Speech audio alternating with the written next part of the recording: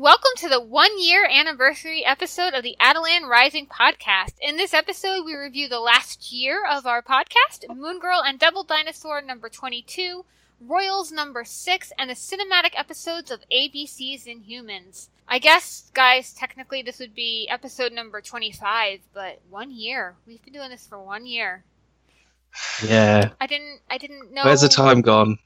Well, that, and honestly, I mean, we've done 25 episodes. I can't, this is going to sound pessimistic of me, but I can't believe we actually made it through 1 year. That's pretty awesome. You mean without the world being destroyed, or us falling out of friendship with one another? Well, yeah, actually saying that, yeah, I mean, the fact that, globally, in real life, things have gone well. Yes. The need for escapism and distraction has been stronger now than ever before that I can recall. So 25 episodes, maybe it's not enough. Yeah, well, maybe we just need to go for another 25 and then we see how that goes. Yep. There we go. That's it's genuinely really fun. It has been. I've thoroughly enjoyed our conversations. I think hoping we have some more, and well, we got one now, so that's I'm not planning on getting hit by a bus between now and our being done recording. But it's been great, and a huge thank you to all of the listeners who have tuned in to take in us prattling on about these strange characters who we love so much. It's just wonderfully appreciated. Yeah, yes, it is. Seriously, guys, we wouldn't be here without you. And then for everyone who listens, thank you. Talking about the people who listen, I'm just gonna bring this up because this is a really fun fact about the podcast. So I track all the data and I track sort of hits and stuff. We're not going to talk about the hits itself, but I was going to talk about the top 5 countries in which our podcast is listened to because I'm a geek for that sort of stuff. So okay. 4 out of 5 are English-speaking countries. So you've got the USA, obviously, UK, obviously, Canada, yeah, Australia. But then we've got Japan in there, which is brilliant. That's awesome. But it's like it boggles my mind that we're in Japan, we're in sort of Mexico, Switzerland. Great. That is awesome. Yeah, just an odd bit of trivia for you. Yeah, that's Konnichiwa. Yeah, seriously, thank you. Yeah, thanks to everyone for this. Yeah, thank you for giving us a good proportion of our listens. Right? a lovely country with clearly good taste. Yes, yeah, definitely. Absolutely. Yeah. Good taste for Americans and British people. So, get up your game, Australia. Yeah, because they are actually below Japan in the... Didn't you say Japan was like number 3? It was the US and Japan the UK and then Japan? Yeah, and it's incredible. It's brilliant. That's really awesome. It just blows my mind. Yeah. And it's not actually that far behind the UK, which is, again, you kind of think because we're an English-speaking podcast, it's like you'd expect the top 5 to just be English-speaking countries, but obviously not. That's awesome. Oh, there's plenty of people who speak English in Japan. And, and thank you very much. Yep. That's so cool. Weird. Cool. So a lot has changed in the Inhumans book since we first began this podcast. A lot of great changes. Yeah, absolutely. Some sad departures from the creative teams working on the books, but some very exciting people coming on board. Many of whom have been kind enough to join us for some interviews, which I just thought was so much fun. Oh yeah, absolutely. And kudos to you, Sarah, and for actually being able to get them on the podcast. I mean, yeah, that was insane. Episode 3, we had James Asmus. I mean, how the hell did you manage that? I just asked. I was like, seriously, I get that. You know how many times I get asked that, and they just go, "How did you get these people on the podcast? You've only had 2 episodes, and you've got a writer on your podcast already." And I go, "I asked on Twitter, and they said yes." I mean, or they mojo. they come back and they say, "Here, email me, and we'll work it out." And we do. And to all the creators and writers that have come on our show, James Asmus and Brandon Montclair and Amy Reeder. We've had Jeff Thorne and Saladin Ahmed and Christian Ward and Al Ewing. I mean, thank you guys for coming and take the time to talk to us. I have plans to get other writers on there in the future. Really good. I'm working on Matthew Rosenberg, so if you're listening, Mr. Rosenberg, please drop us a line because I really would like to talk to you. That would be terrific. My personal wish list, which I know is a long shot, would be G. Willow Wilson, who I could ask a bazillion questions to. I mean, which that's not exactly going to be very tempting for her. I don't think me and Darren would even need to be on that episode. To be honest with you.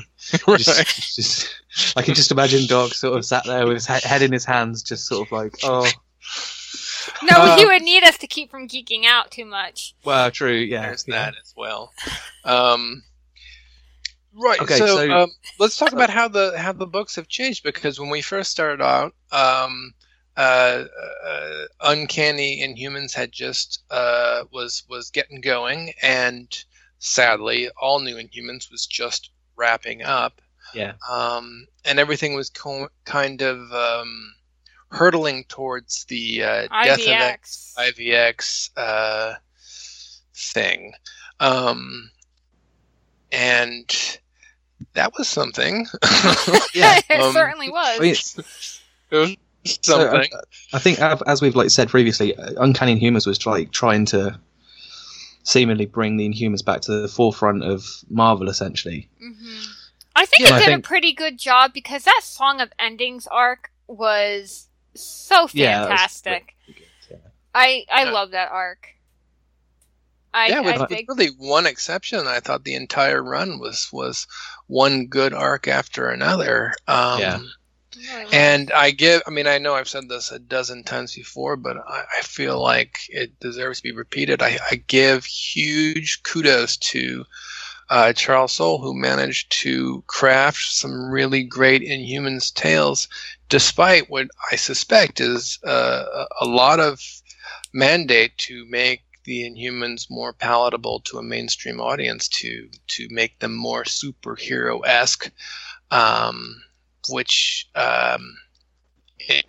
is a hard task that he accomplished to some degree, but I think more importantly, he managed to tell tales that were in tune with who the Inhumans really are, and that is impressive. It really really is. And I'm glad to see him being embraced by the X fans, who are all very happy with the first two issues of Astonishing X-Men, because he deserves praise. He's a good guy. Good writer. He's a good writer, yeah. Absolutely. Well, he's a good guy too. I've met him, so he's good. He's awesome. And a lot of fun in person too. If you are at NYCC, he's usually there, so he's awesome. Yeah, so stop by and say hi. He recently did a tour for his Curse Words book. With the van. It's great. Which, I have to say, Curse Words is a brilliant book. If you're a fan of Charles Soule, this book is just all out madness. Really, it's hilarious. It's really funny. And Ryan Brown does the art, and it's just brilliant. Now, while IVX was not a fantastic ending to that era of the Inhumans mythos, it did facilitate the books that bore out of it, the Resurrection titles, and I think they have all been pretty fantastic. Oh, absolutely. Yes. I look forward to all of them. Black Bolt Royals, Secret Warriors, all of them have been absolutely fantastic. Sorry, I was just sorry to cut you off there. I mean, it's just kind of talking about those. All the writers on the Inhumans have all been fairly what's the word? Kind of not lower tier, but it's kind of like they're not as well known, or haven't been as well known in the comics industry. Like, I mean, well Black Bolt is Saladin Ahmed's first comic book. Yeah, and it's been Secret Warriors is Matthew Rosenberg's first ongoing series at Marvel. He's done some mini series and one shots. So it's really good to see these writers actually being able to write a really great story on a ongoing series. Yeah, we really have, and it's like I really hope that these guys who are writing currently carry on writing for Marvel, because they've got my they've got my money out of the pocket. Props to Will Moss, the editor on the Inhumans, because he's really done a lot for the books, I think. So we gotta shout out to Will Moss. Absolutely, and I think one of the best things he's done is allowed all of these folks to just go whole hog, unchecked, and that is, I mean, Al Ewing and Saladin Ahmed and et al. Have just been kind of given free rein to get weird, and it's been wonderful.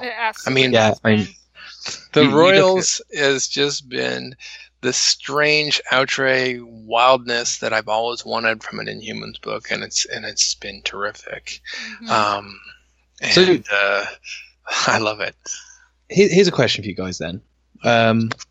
So what would you say is your biggest criticism in the last year, whether it's the handling of the Inhumans franchise or whether it's a specific book, or what would be your biggest criticism?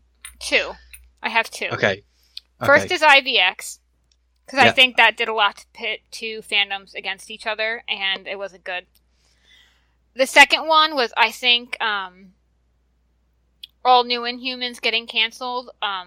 There was a lot of that book, I felt, even more than Uncanny Inhumans, had such an uphill battle with the criticism it was getting by people who hadn't even read the book. You would read reviews and you could tell that no one had read the book. And that book, the way it was, definitely, I think, had a bit more freedom than Uncanny Inhumans did in terms of story to tell. Yeah. And that was far more in line with an Inhumans book, I think, than even Uncanny was. And I am just so sad that we didn't get to see more of what James Asmus had planned, because that first arc with in Sing Kong with Crystal and then with Flint and the Sky Spears and all of that, I really wish we had seen more of that. And I really, really, as a Crystal fan, loved how James Asmus wrote Crystal, and I would love to see him write her again. That I was so crushed when that book got canceled. The conjunction, the synergy that Asmus had with illustrator Stefan Caselli and colorist. Yeah. We were spoiled on the art with that book. We had, Andres Massa was the colorist. I thought that was fantastic. I am a big proponent of series in which the illustrator and colorist aren't, just afterthoughts, different ones every week, that you really get something special when a couple of collaborators get together and create something that is bigger than the sum of their parts. One of the reasons why I've so very much enjoyed Black Bolt is that Ahmed and Ward are so on the same page, and they the synergy between them is pow. I mean, it's just it's brilliant. It's, you can't, But I mean, did you have any criticism, Doc? Well, hindsight's 20/20. It's easy to play a money quarterback. I think the whole approach of someone asked me once, outside of Maximus, who do I think is the Inhumans' number one nemesis? And Riley, I replied that would be Isaac Perlmutter. I think that that Marvel thought they could push a square peg through a round hole with the Inhumans and create sort of a not a replacement for the X-Men, but something to fill that niche. And that was a mistake that not only didn't work for the Inhumans, but acted to alienate a large portion of the Marvel readership. Yeah. And that as a consequence, we've got this whole generation of readers who will never give the Inhumans a chance because they become the focal point for all of the anger and animosity about the state of affairs that's going on with the X-Men books, and these are not animosities that are unfounded. They've got very good reason to be angry. Just point that anger somewhere else for a chance. Yeah, I think that's I generally agree with Sarah on what she said. Is that the IVX did an awful lot to literally disenfranchise a lot of people. The whole thing with the X-Men, I think, was so poorly executed overall that I think that you've got fans of X-Men now who now just see the Inhumans just trying to take over, and I think that's kind of sucky. But the problem is, it almost doesn't matter how much talent you throw onto an X-Men book. They've been told, don't do anything innovative, okay? Don't do anything that Fox Films could possibly utilize. And as a result, it's just a lot of recycled stories and an endless procession of villains we've already seen. And as an X-Men fan, I'm pretty bummed out. I was really happy with how X-Men Blue started out and Jean Grey, but it hasn't been long before they've already kind of reverted back to the status quo of not much new happening. The Goblin Queen shows up, like, oh, come on, we've all seen her 1,000 times. Yeah. Now, which stinks. Meanwhile, there's these fantastic, crazy stories going on in the Inhumans books, and no one's reading them. It's that's what I mean. I feel like it's kind of feeding into. I'll come on to it later when we actually talk about the Inhuman show, but it's kind of feeding into that.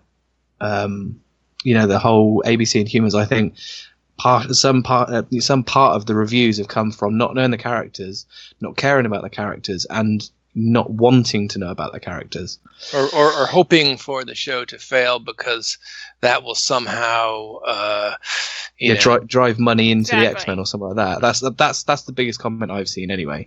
Long story short is that this whole notion that Marvel Comics is a farm system for other media sources, cartoons, TV shows, and movies. That's all well and good for the bottom line, but it's really hurting the stories themselves. It's hurting the market, and something needs to change. Because they're killing, they're enjoying the milk, but they're killing the cow. Mm-hmm. Yeah. Especially when you have titles like Moon Girl and Miss Marvel. Yeah, and Moon Girl is basically I think who was it? I love. Who was the guy? Who was it you had in to replace me a few episodes ago? Oh, Sean. Yeah, he kind of stated it quite well. The fact that Moon Girl and Devil Dinosaur has been a bit of a like a low level hit because it's been taken out by like Scholastic and all that sort of stuff, distributed in schools, and that's so cool. People are teachers are using it as a tool, like a teaching tool, and it's been fantastic. Yeah, I think the same should be done of Miss Marvel, if I'm honest, because it's if you're a teenager and you read this kind of stuff, it's gonna make you think, and it's just sort of, I think we've said so many times. Marvel can look at what other publishers are doing successfully, like IDW or Boom Studios, where they have these different format books that are attractive to a different swash of readership, younger readers, female readers, and whatnot. Books like Lumberjanes or Goldie Vance or whatnot, and say, well, we can do that too. And that's kind of what they're doing with Moon Girl, and it's bore really good fruit. Now, granted, the floppy sales of Moon Girl is as low as they can possibly get. Yeah. But I don't know. I haven't tracked how the most recent trade paperback, World's Smartest, is done. I wouldn't be surprised to see that it's selling quite well, because I imagine Scholastic will be buying those as well. And all the youngsters I know through my work and through having a lot of nieces and nephews, they love her. Yeah. You can't not love her. Yeah, exactly. And it's one of those characters that if she got a cartoon about her, oh my gosh, it would explode. Are you kidding?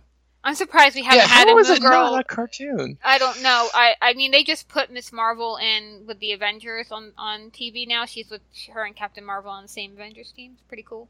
Cool. On TV. So I don't think Lunella is far behind. I think we'll be seeing her at least in the animated series soon enough. And I don't understand how Funko hasn't made a Moon Girl and Devil Dinosaur Funko Pop, because you could get a giant what Funko Pop kid does not want a Moon Girl and Devil Dinosaur Funko Pop? I mean, it's they box them together and it'll sell like hotcakes. Are you kidding? So, Speaking of which, even in the same vein as movies like Big Hero 6 and Moana, Lunella is a Disney princess waiting to happen. This is, it's free money, buddies. Anyway, well, I was about to say, speaking of Funkos, in the past year, we've gone to having practically no characters really related to the Inhumans made into like, merchandise and that sort of stuff, except Quake. And now we've got sort of like, Black Bolt had its pop made, and I've got two of them because I've got the blue one and the normal one. Medusa, Maximus, and Lockjaw have just come out. Yes, and it's I've pre-ordered I ordered a Medusa pop from America, so that cost me an arm and a leg. Sorry.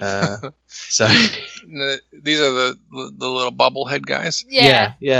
And it's that's really good to see, because it's like, I'm waiting for my Crystal Pop, because come on. Like, I kid you not, I'll talk about this later when we get into the show. Crystal has the potential to be pretty darn popular with the kids, so... Yeah, the kids. Well, anyone, because Crystal's awesome anyway, and I want a Crystal Funko Pop, okay? That's the long and the short of it. It really is. I don't think listeners realise that there's at least 10 years between all of us. I don't mean all of us. I mean between me and you guys. Well, there's 10 years between me and you, and I think there's like 7 or 8 years. We don't need to go into all of that. We're making Doc feel old. Anyway, sorry. I feel like term wise. I think the what we want to say is thank you very much for listening, really, for the last year. And thanks Marvel for turning the Inhumans into the awesome things that they are, because we love them and we love talking about them. So here's hoping we have another whole year of episodes. Yep, and forward to that. And let's jump right into some comics. Yes. Yeah. All right. Moon Girl number 22. Oh my God. 22. Let's talk about that for a second, because I can't, off the top of my head, think of another Inhuman series that made it to 22. I mean, Miss Marvel clearly has, but they relaunched it so many times that she hasn't gotten to that number yet. But is this the longest? This is the longest. It beats out Uncanny. Yeah. Uncanny made it to 20. How about that? Yeah, that's brilliant in itself. Montclair and Amy Reeder. Well, actually, this one is just Brendan Montclair along with Natasha Bustos. Whose art is perfect for this book, by the way. I mean, talking Tamara about Bonvillain. Yes, talking about creative teams that have a synergy. This is another one of those books. Yeah. I was quite concerned when Miss Reeder left, because I thought maybe some of the magic would go with her, but that hasn't been the case. And on top of that, we're going to be getting Rocket Girl in the not too distant future, which I think that's out now. Awesome. Yeah, well, I'm looking forward to reading that, because Rocket Girl is a lot of fun. Right, so this is the conclusion of the Girl Moon story arc, a story that has shown Moon-G and Devil D heading off into the cosmos to go aid a mysterious voice calling out for help. A voice that ended up being a sentient moon named Illa, who is actually the spawn of Ego, the living planet. But because... Did I say that wrong? No, I'm just laughing because of something Lunella said in the issue, that's all. Get ahead of yourself there. I am. Sorry. Because of the particular orbital trajectory of Ego and Illa, her face is located on the dark side, and so she feels alone even though she's orbiting her father, and she's just super lonely and anxious, and she's called out to Moon Girl to help her to abate her loneliness. And for some reason or another, I kind of forget, Moon Girl took a little foray into another dimension where she went to a counter Earth and met alternative versions of herself and Devil Dinosaur, and now has returned. And Illa is very angry because, having lived most of her existence in isolation, she's come to expect abandonment, and she's super angry that Moon Girl left her and is worried that she's going to leave her again. And but she's not. Moon Girl's got a plan. And they go off to find some higher ground, and there's this really cute scene where Illa, she controls all the soil and rocks and whatnot, so she can manifest anthropomorphic versions of herself. And when she follows Moon Girl, she makes her own dinosaur to walk alongside her. So we get Devil Dinosaur, and then we also get, I guess, Moon Stegosaurus, which was just really cute. Anyways, they get to this high point, and Lunella uses the Omniwave projector to create some sort of contraption that sends a holographic version of her and Devil D across the orbital trajectory and right in front of Ego, the living planet's face. For those of you who don't know Ego, he's a lot different than the version who shows up in Guardians of the Galaxy Volume 2. He doesn't look like Jack Burton from Big Trouble in Little China. He's more of this big bearded planet guy. He actually first showed up in an old issue of The Mighty Thor, and this was during a time in which Stan Lee and Jack Kirby were really stretching the bounds of cosmic storytelling, and it was really neat because it was also one of the first times that Jack Kirby started incorporating collage into his pencil work. And speaking of Jack Kirby, to interrupt you for a minute, happy 100th birthday, Jack Kirby. Happy 100th birthday to the co-creator of the Inhumans. Yep. Yeah. Well, anyways, this picture, the first image of Ego, the living planet, back in Thor 132, is amazing. Because I don't know, maybe we'll put it up on the site because I can't give it justice. I think it was because you've done a review for the site, and I think it's on there. Yeah, it is on there. You're right. Yeah, it's just striking. Anyways. Ego lives up to his name. He's boastful and proud, and he's like, "Who are you? How dare you? Interrupt my cosmic solitude or whatever." And Lunella uses this to her advantage by insulting him and telling him he's a blowhard and whatnot, and he tries to destroy her and realizes, she's just a holographic projection. So he seeks out the source, manipulates the gravity and whatnot, and causes the moon to shift around so that finally he and his daughter can see each other face to face, and we get this very happy reunion where Illa is able to see her dad and will not be isolated any longer. It's quite cute. It is. It is. It's super cute. Their mission accomplished. Moon Girl and Devil Dinosaur head back to the Moonmobile to go back to Earth. A little sort of interlude interspliced throughout the story is something that's been building up for a while. Lunella has built a bunch of robotic duplicates to make sure that her trip to the cosmos goes unnoticed by her parents and her teachers and peers. And I guess they're really life. I mean, they look like robots in the comic, but I guess they're enough to fool her mom and dad. This is one of those things that would translate well into a into a TV show, because it's kind of like, it's that cartoony sort of it's and actually look. These interludes the Doomhead.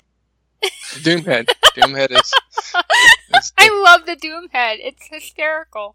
Doomhead is the surprising Smash character you never expected. Well, anyways, Lunella Dot 7 has gained some degree of sentience, and she's having this robot is having a huge existential crisis about what it means to be, real girl, alive, and all these things. And unfortunately, in so doing, she's further alienated Lunella's parents. I mean, I'm feeling so bad for Mr. and Mrs. Lafayette, because their daughters really left them behind in more ways than one, and that's exasperated by Lunella Bot 7's behavior.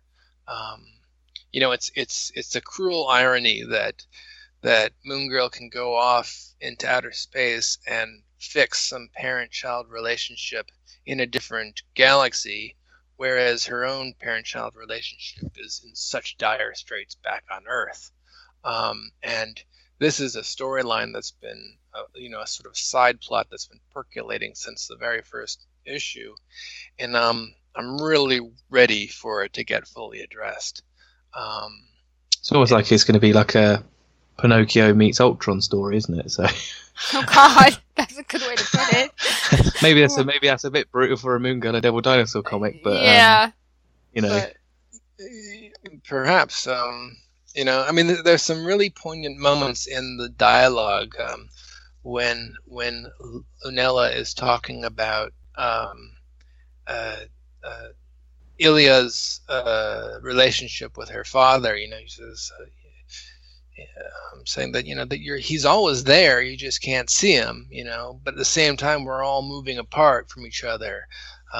It's actually light years, but feels like little bits. Lunella's moving far away from her parents. She's ready to explore the world around her, but her parents aren't ready for her to move away. Parents, aren't they? Yeah. And she's only 9. She has the mentality, perhaps, of someone in their 30s or 40s, but not the wisdom. And she is she's doing her mom and dad a real bad service, and I'm feeling bad for them.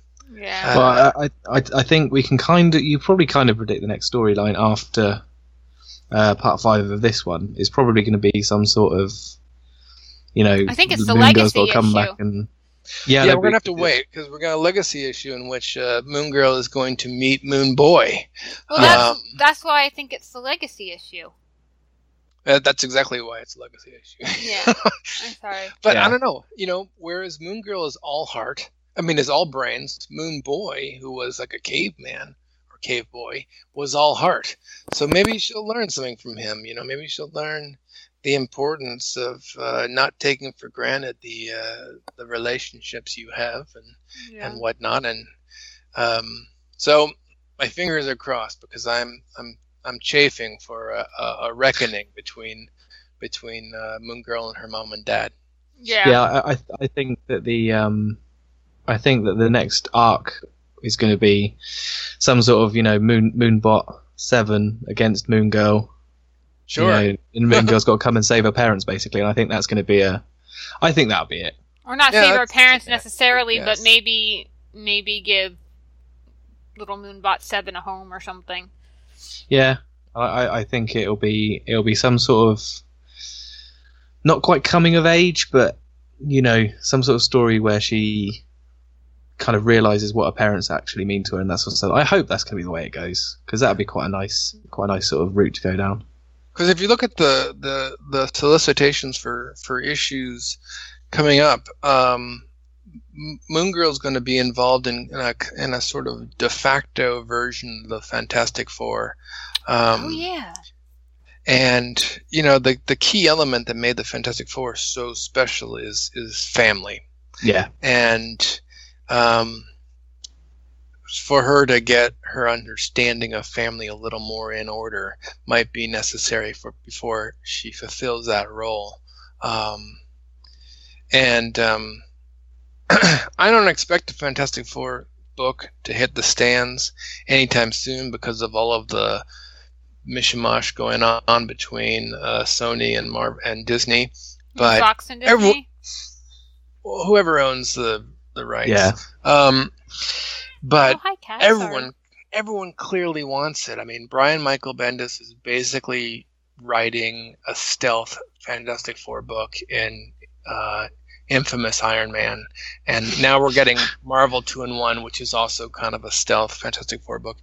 The readers want it, the creators want it, everyone seems to want it except for the executives. Right. Yeah, because they don't want Fox to have it.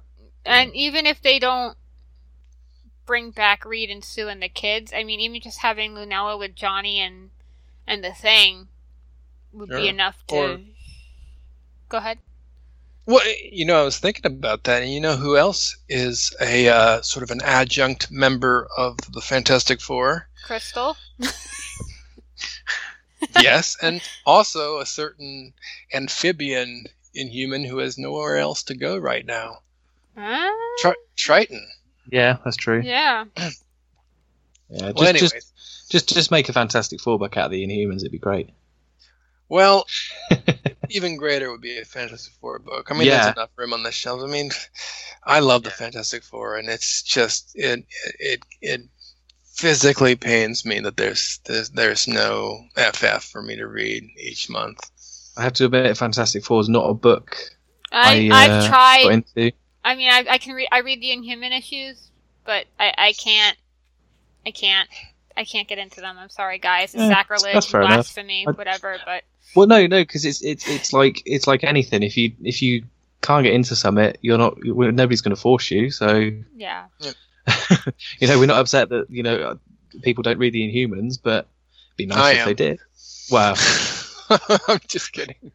Well, if anyone out there who is interested, a great place to start would be Jonathan Hickman's run, which I think I have heard that. Yeah, 6 volumes altogether, or you can get the omnibus if you're have a trust fund. It is page upon page of just top-notch sci-fi comic book awesomeness. See, that's the thing, because Secret Wars was meant to be like an ode to the Fantastic Four, basically, wasn't it? I loved that book. Yep, Secret Wars. Same author, same sort cast, of basically. many of the same cast and a lot of the same sensibilities of just high concept wildness interspliced with a lot of really great interpersonal beats.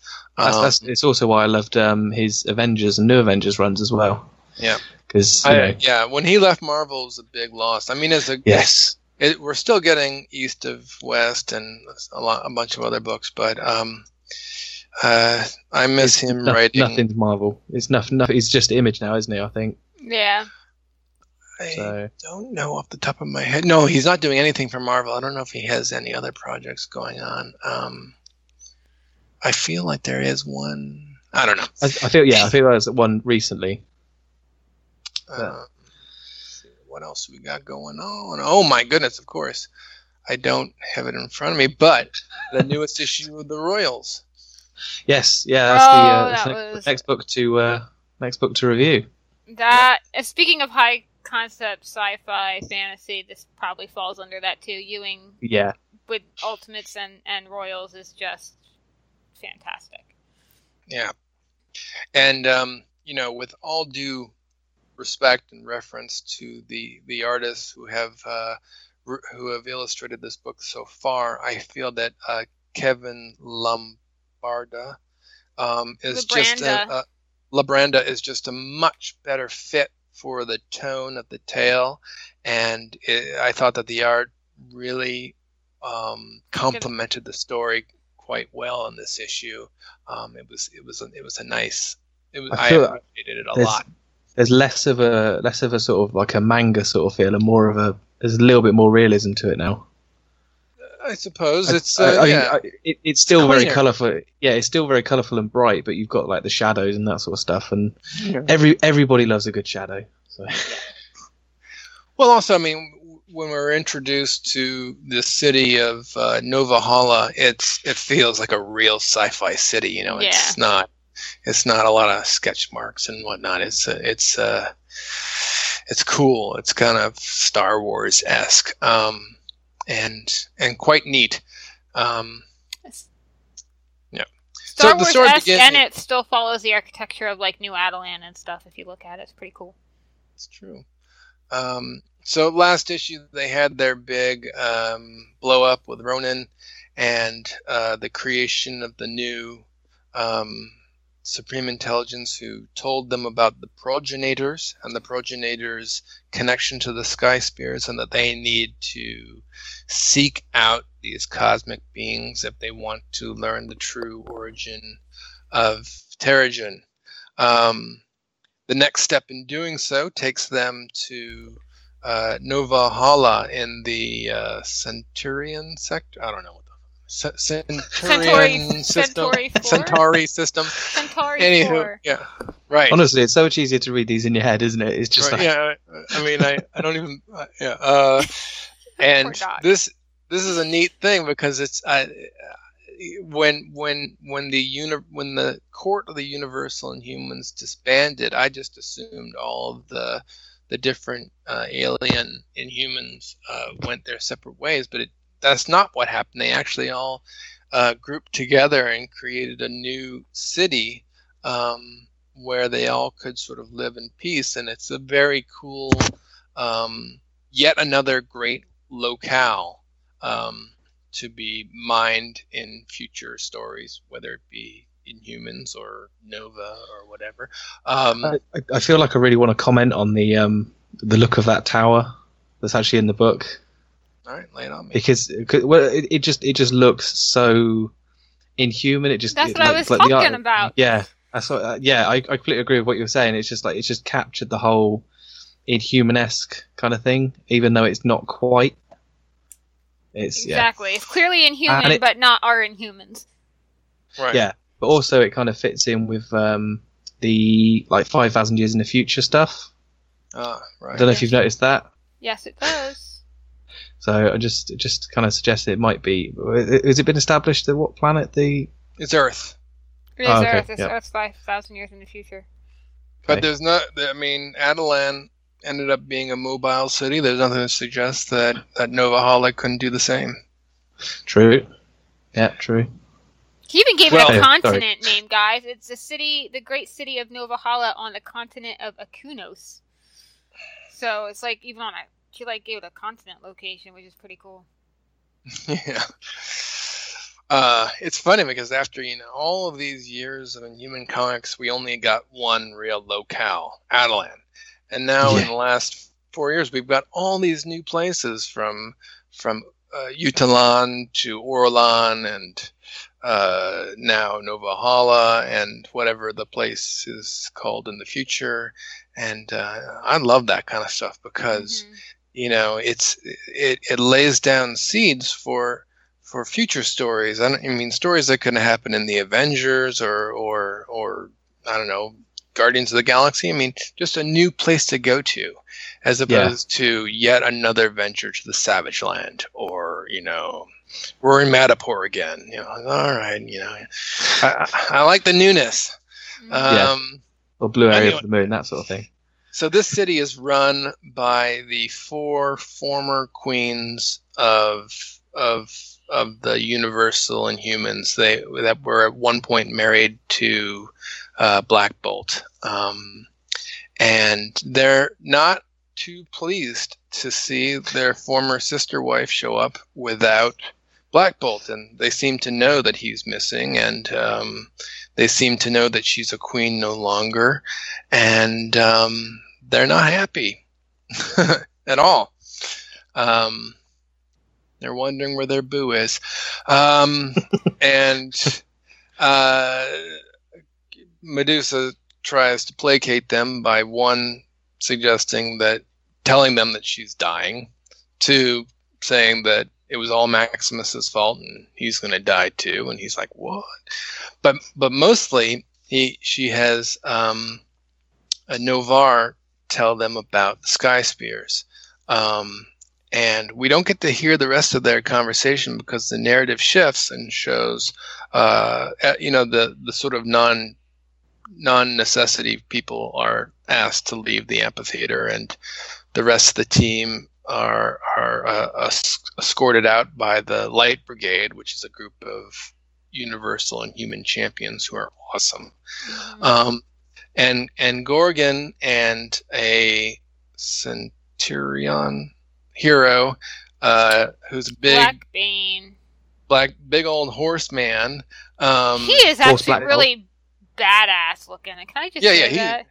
It's cool. Now, this is a character that was introduced in Hickman's FF, and he's just as much of a badass in that book as he is here, and I really like him. So he notices that Gorgon is not doing so hot, that he's troubled, and at first Gorgon just kind of wants to push it off like nothing's wrong, but finally he admits that he is not doing well. His the cure of his paralysis that was provided by Panacea is not been as full as originally thought, and that he is just in chronic pain, and it gets worse when he uses his powers, and he's pretty miserable. And Black Bane suggests they go get a drink and talk about it, and Gorgon's like, yeah, that sounds nice. And no sooner did that happen than he gets attacked. And at first it seems like he's having a heart attack. And I've been reading this book knowing full well that one of the characters is going to die. And so when I saw this happening, it's like, oh shit, he's dying, no. But actually he was being attacked by a snark. Dun dun dun. Dun, dun, dun. Snark War begins. Yeah, and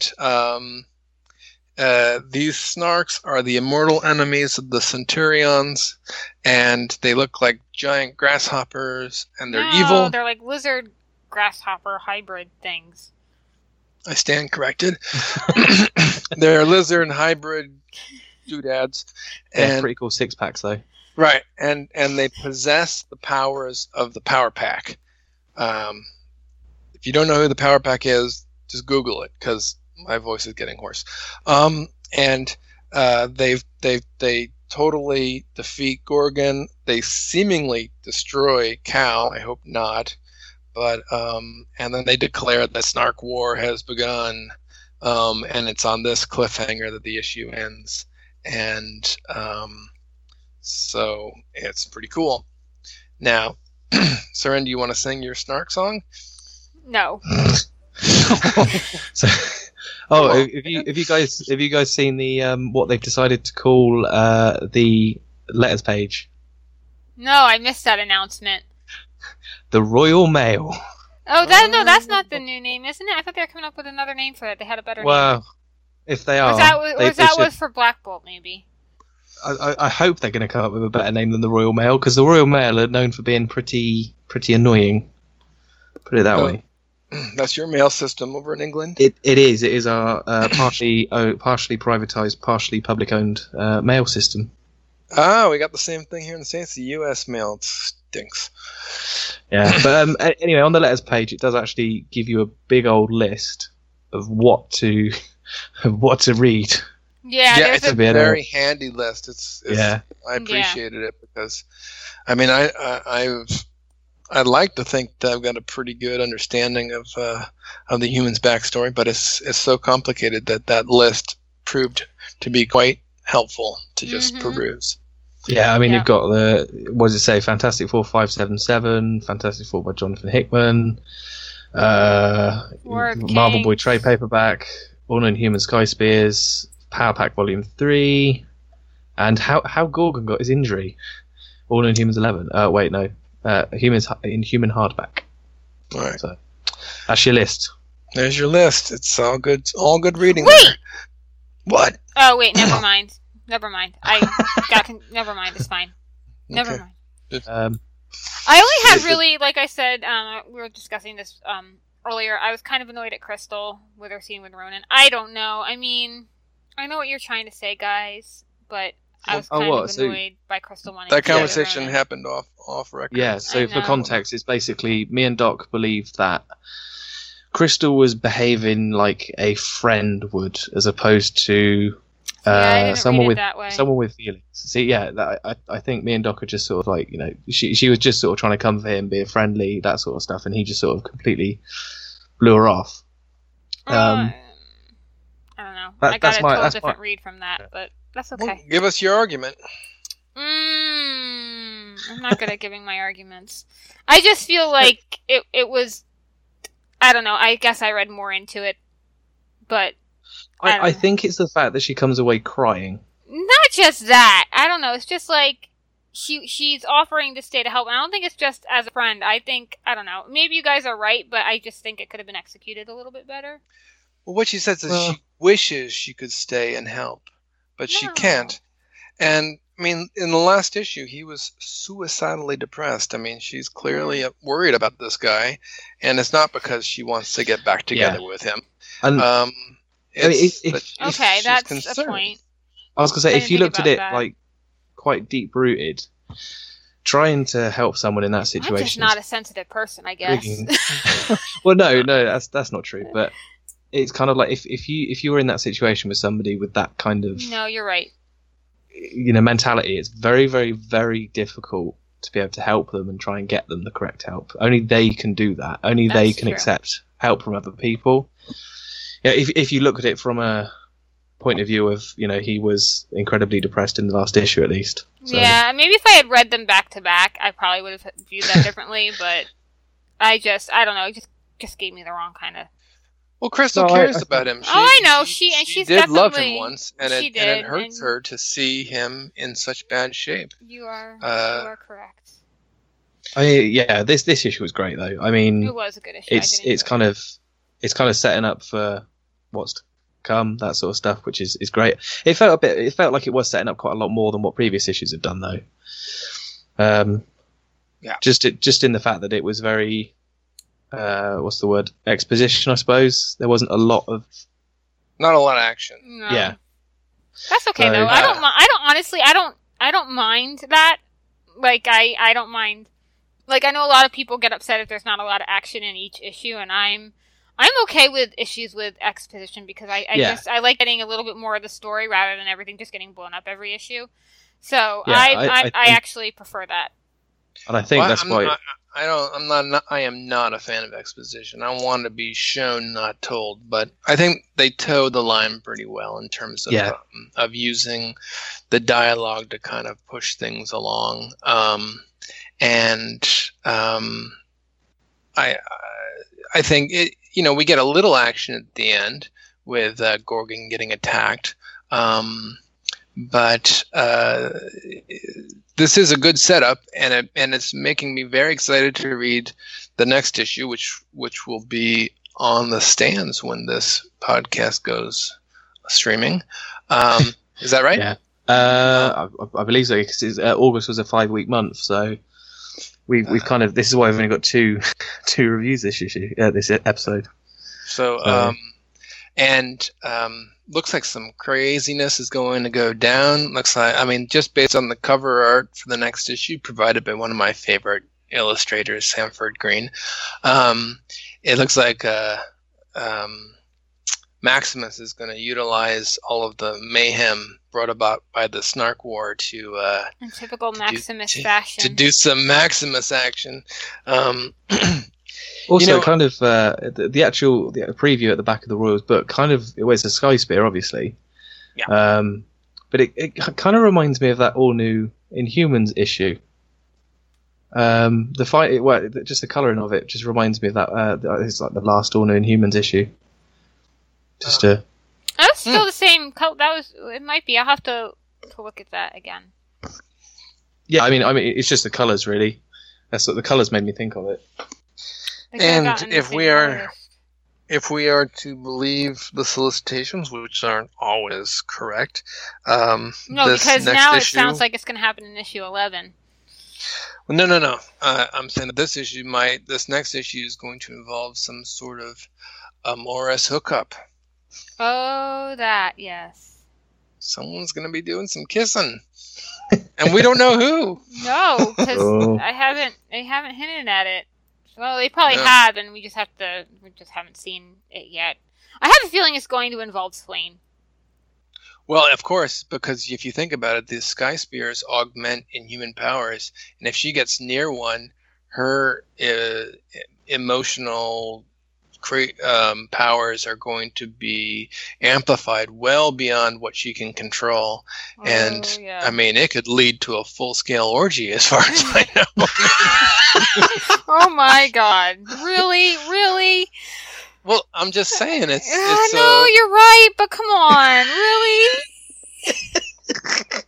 It could either do that, or it could lead to, like, grief and loneliness. That's true. Of course. The issues that the preview reminded me of, issue 5 and issue 6 of All New Inhumans. Oh, the ones that Sky were Spirit. Illustrated by Jose. Andre. Lima. Yeah. Arujo. God, thank you. I have no idea. That was a good story. That's when they were in China, and Yes, that was really good. That's Spider-Man showed up in those issues, which was pretty cool. He did, but yeah, I by the looks of it, there's a Sky Spear on in Nova Hala, so you know that looks good. It should be interesting. I'm looking forward to it. Although with all the books that are coming out on Wednesday, I don't know which one I'm going to end up reading first. We got Black Bolt, we got Once and Future Kings Part 2, which I can't wait for, and then on top of that, Royals. Can't wait for any of them because they are all going to be awesome. Yeah, I'm particularly looking forward to Once and Future Kings because it was pointed out to me it's got Spider-Man appearing in it. So I don't actually like Spider-Man. I just think it's kind of cool to see. How are they going to make that work? Because these Inhumans are young. Christopher Priest, he'll make it work. Well, yeah, but the thing is that was the question that was asked of me on Twitter. And it's like, how is this going to work? And I was like, well, realistically, in comic book time, there probably isn't actually that many years between them. So, and they both sort of debuted within years of each other. So, well, really, Johnny, Crystal, and Peter are all around the same age. Yeah.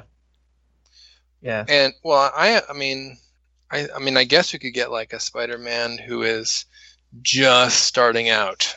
This just sounds like, but also too, it sounds like this is like kind of redoing the origins of of how they all left Attilan anyway. So yeah, I'm not surprised. Shall see. I'm not surprised that he's showing up. I mean, I'm looking at the book now, and I mean, you can't really judge, but the Black Bolt and Maximus that I'm seeing, I would venture to guess they are 16 at the most. That's it. Yeah, there's even if there is a gap between them. I mean, you're saying that Peter Parker is got to be at least 14, 15. See, I'm looking at them, and I don't know what high school they age all looked is, like they were 20 to me, and then Crystal looked the youngest. Crystal looked like she was 13 or 14, because I think there's got to be 6 or 10 years between her and Medusa. I don't think we should be looking this hard into it. I don't know. I'm a nerd. It's okay, and I like those little nitty gritty stupid details, and I will headcanon the shit out of that. Let's be honest though. I don't think we'd be doing an Inhumans podcast if we weren't all a little bit nerdy. I know. So it's fine.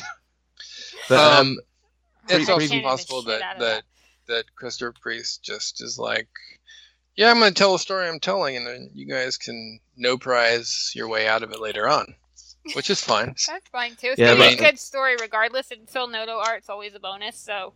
Oh yeah, beautiful. Yeah, it's so good, beautiful. It's just But Deadpool's apparently going to appear in Secret Warriors 6. Oh, that'll be funny. I hope Lunella kicks him in the knee again. I don't. That wasn't his knee, by the way. Yeah, I know it wasn't. I was just being polite. Kick him in the nads. It was really funny, though. Are you kidding? Lunella brought down Deadpool. That was the most hysterical thing I had read in a long time. Oh, God, that was funny. Okay. So this next part, I think we're going to go on to the review of the cinematic episodes of the ABC Inhumans show. Everyone is listening to this episode for, I'm sure. Yes, and just bear in mind that we are going to be potentially spoiling the episode if you go too far into it. We're going to try to kind of keep the first bit spoiler-free for you guys, and we'll try and warn you when we start going deep into nitty-gritty spoiler zones. Yeah. So, I think, guys, what did you think overall, spoiler-free? We'll start with that. That's easy enough. So, Sarah, do you want to go first? I'll go first. I enjoyed it. It was definitely nowhere near as terrible as critics are saying it is. Nowhere close. I would if I were to give it a score like, the A, B, C, D, F range, I would probably give it a C. Maybe C or maybe a C minus. It's lowest, but there's definitely room for improvement. Don't get me wrong; it wasn't like the perfect pilot for anything, but it was definitely enjoyable. If you're a fan of Agents of S.H.I.E.L.D., I would recommend it. Don't necessarily need to go see it in IMAX. I would probably wait for the premiere, but I enjoyed it, and it was nowhere near as bad as all the critics are saying it is. Yeah, I'd agree with that one. Doc, what would you say? Yeah, I think I suppose a C minus is an accurate grade. I mean, all of the elements are there. The pacing and you could tell that it was rushed. Yes. The entire season should have been what happened in the first episode. I just this need to get everything happening all at once really did not serve the show at all. Now, this is just the first episodes. And first episodes are tough. I mean, I think back to some of my favorite TV shows, and if I judged them on the first episodes alone, I would have missed out on a lot of good TV show watching, because it often takes a lot of programs 2, 3, 4 installments to really get their footing. But this is being presented as something of a movie, the first chapter and whatnot, and it can be reviewed as such, and as such. And to that extent, it's not a good movie. It's not a trash fire. It's not terrible, but it was directed too quick, too many corners cut. The dialogue was bad. So I like how all right. Just to give some perspective, The Defenders is also 8 episodes, and that started filming in October of 2016 and wrapped up in like April or May. Okay. The Inhumans started filming in like late February, the beginning of March, and I think also wrapped up in May. Yeah. So, and I thought The Defenders was way too rushed as well. Okay, so Defenders was October 2016 to March 2017. That's still, I think, a lot more time than what the Inhumans had to film. Yep. Yeah.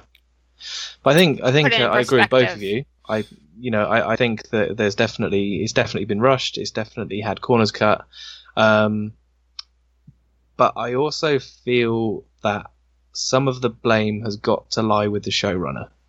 Oh, absolutely. A huge amount. I don't know if this guy he's a good carpenter or cobbler. I think he needs to find a new line of work.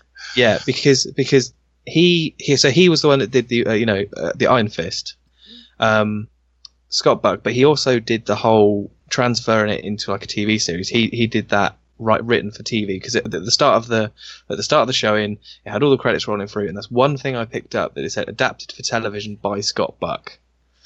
Yeah. And I'm just thinking. He also ruined Dexter, unless you're. Yeah, the last 3 seasons. I haven't seen it, but I did read up on it. It was just kind of like it suffers exactly the same problem as Iron Fist did, and yeah. Okay. Because I'm sure he's a good guy, but in terms of pacing, he and I are of very different views. This is not how you pace a show. No. So, especially a show that filmed from March to June, so. Yeah, giving it to Defenders had 5 months, and Inhumans had 3 to film. Yeah, it was rushed, and that's a shame because this show, when I walked out, that it has so much potential to be a insanely good television show. I think the other big problem I had with it, and again, I'm trying to keep this as spoiler free as possible, is that you kind of have to go into the cinema knowing the characters, and it's because I don't feel you had to know the characters, but I feel that they should have done more time introducing the characters. I think the characters that got the most development in those first 2 episodes were Karnak, Gorgon, and Maximus. Honestly, like I feel like I know those 3 better than I know Black Bolt, or Crystal. We'll disagree on that one because I took more from Black Bolt, Medusa, and Maximus. Yeah, I got a lot from Medusa. Maybe that's because they're my favorite 3, but well, I was a little bit. I was without going into spoilers. I was actually a little bit disappointed in Medusa, not necessarily because of powers or anything, but and not how Serinda Swan acted. I thought Serinda Swan did an excellent job as Medusa, but it was just how the character was written. There were some things that I was not pleased with. I like that she was written as a pretty badass queen. Oh no, she's totally a badass, but there were some things later in the episodes that she did that I wasn't. Yeah, that's fair enough. But I mean, she is totally. She's written more like the comic books are writing her now. Same with Karnak. So yeah. Well, certainly the same hairstyle. Yeah. I think that the key here is that these are not superheroes. These are deeply flawed, unscrupulous, or not unscrupulous, different scrupulous characters.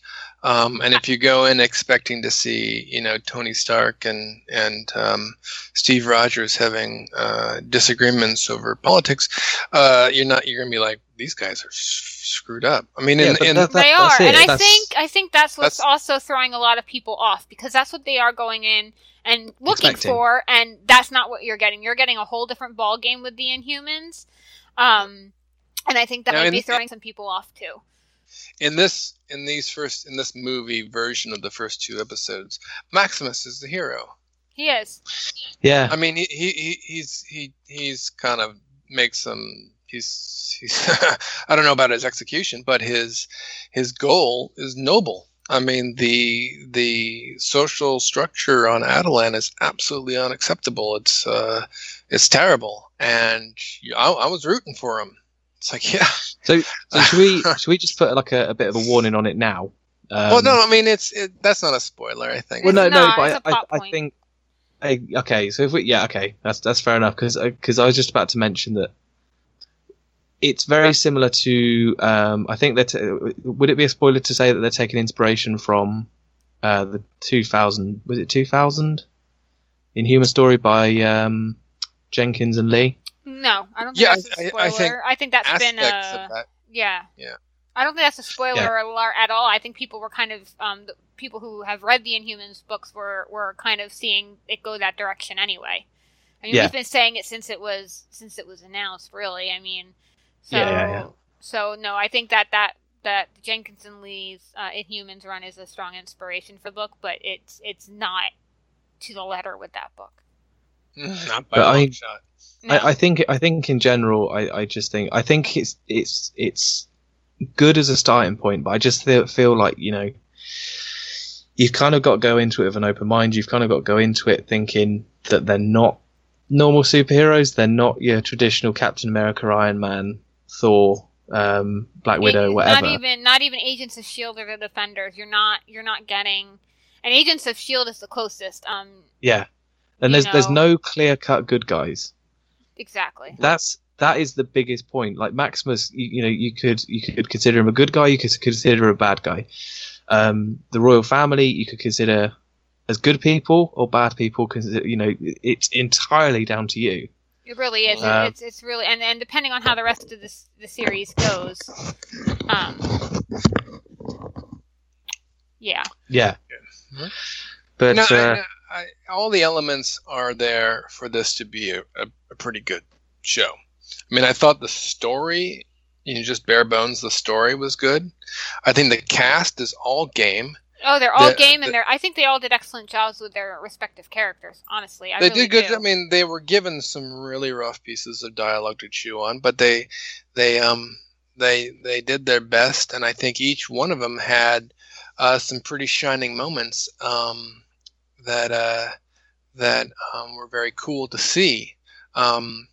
Mixed together, it was uneven. The pacing was terrible. I mean, at the same time, I liked the first half better than the second half. Oh yeah, but I mean, they wasted a lot of time too. I mean, just so many lines repeated. Like, we get it, but in any case, I think that the pieces are there. Yeah.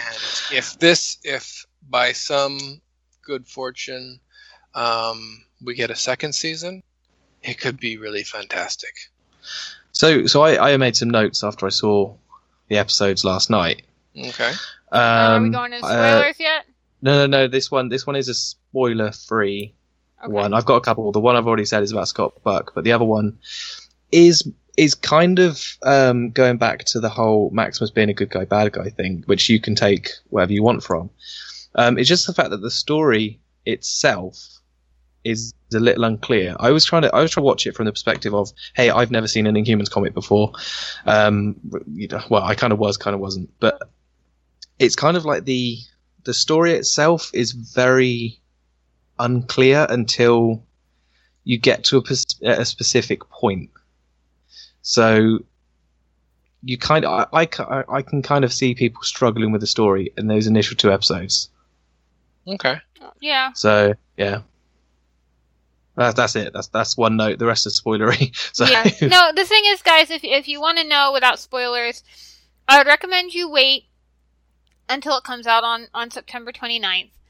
And I think truly, if you're a fan of Agents of S.H.I.E.L.D., I think you'll like this show. Fans of Agents of S.H.I.E.L.D. remember how rough that first season was, and I think this is kind of similar to that. So Guys, I truly would give the show a shot. It's not nearly as terrible as some of the critics are saying, but I wouldn't go see it in IMAX. I was going to say, unfortunately, I think there's a lot of vocal people on the internet that are just going off reviews, but there's also a lot of vocal people, as we've said earlier in the episode, that just want the show to fail. They do, and they just want and I think they're people who just, because it's Inhumans, they want it to fail. They don't want it to succeed, so they're just tanking it without even watching it, I think. Yeah. Well, there's that, and there's also, I mean, I feel like there should be something to say that we don't want to reward shows that cut corners. That's true. I mean, just because superhero content is really in vogue, in both TV and movies, doesn't mean that you just put up any schlock and expect everyone to eat it up. And I think the Inhumans deserve better. They do. Yes, they do. Quite frankly, I my honest opinion is they should have been fleshed out more if they were going to go down the movie route, they should have fleshed it out more in the movies, and they could have had a bigger what's it called, sort of like spacey, cosmic, that's what I'm looking for, cosmic universe, and they could have been established as part of that. I'm just slower. Just slower. Yeah. Slower. I mean, the whole premise was like, this is going to be like a space Marvel Comics version of Game of Thrones. If you look at that first season of Game of Thrones, most of the major characters weren't introduced until like halfway through the first season, if then. Right. I'm afraid I'm one of those people who's never seen Game of Thrones. And there are people who are saying that they wish it had been the movies, but truly I do think Inhumans is better off on TV because of the characters and the pace it needs to be set. I don't think the movies. I mean, yeah, effects wise, a movie budget would do the show good, but I think even without the budget, the effects budget, I still think the show is better suited for television because of the nature of the royal family. And I see why they put it on ABC too, because of Agents of S.H.I.E.L.D. and allowing for potential crossover between the two, which I do hope we get, because I don't want to go into spoilers. We're definitely getting it. There's no doubt about it. Yeah, and truly, I just wish that they hadn't rushed it. I wish they had given the series a lot more time to film. I even think... I think a lot of the reason people are slamming it is because of who the showrunner is, and I see why now. But because it needs a new showrunner. But I think too that even with a different showrunner, I still think it would have not as been as good just because the nature of it was rushed. I truly wish they had given it a good 6 months to film, and delayed opening, and had it come out next summer or something after Agents of S.H.I.E.L.D. But saying that, I actually came out of it, and I actually thought it was. I was talking to you on Facebook after. Yeah, no, you enjoyed it, and I enjoyed it too, but I still think it could have been better. Oh yeah, well, but I mean, yeah, that's just the way it goes. I saw it last night here in Chicago, and actually the theater was pretty well attended. I went with some friends. We made a sort of a whole, a fun time out of it, and I had a blast. I mean, yeah, it was not the movie I wanted it to be, and I went in knowing it wasn't going to be, but it was a hoot. I mean, it was fun. I got to see Lockjaw on the silver screen. I mean, and we got to see Black Bolt, we got to see Medusa, we got to see Karnak. That alone was worth the $11 it took to get in there. It only cost you $11. Whatever. It cost me £14, Doc. £14. I don't know what that translates, but my final tally was about $20 just to get in. So it's about $8 or $9 over here, actually, saying that. Anyway, before we go into spoilers, I'd like to talk a little bit about the cast, because I think there's some good things to be said about all of them. Oh, absolutely. Yeah. My number one favorite, of course, outside of Lockjaw, who's not really, it would be Ewan Rehan's version. He does a great Maximus. Ewan Rehan. Sorry. But I also think he got the most development. The route of them. He gets the best development. He gets his wild expressiveness is just so well tuned in for the character, and he's given some pretty tough lines. Super villain monologuing 101, but he chews it up with just great aplomb. There's a few points where his accent comes through, but that's not his fault. Speaking of I accents, quite like that. Yeah, I don't mind that. Actually, for the actors that are not American on that show, I'm okay if their accent comes through. I was a little worried about Isabel Cornish because her Australian accent is so thick. Obviously, but she actually wasn't. You have heard Ewan Rehan talking, haven't you? Yes. He is Welsher than most Welsh people. He is. But I wasn't worried about him because I had seen him on Game of Thrones. So he was great. He was. I think great. He really stole the show in many respects. Yeah, and I think it was, and I felt it was like his development, everything was actually at the detriment of some of the other characters. Well, that's a possibility.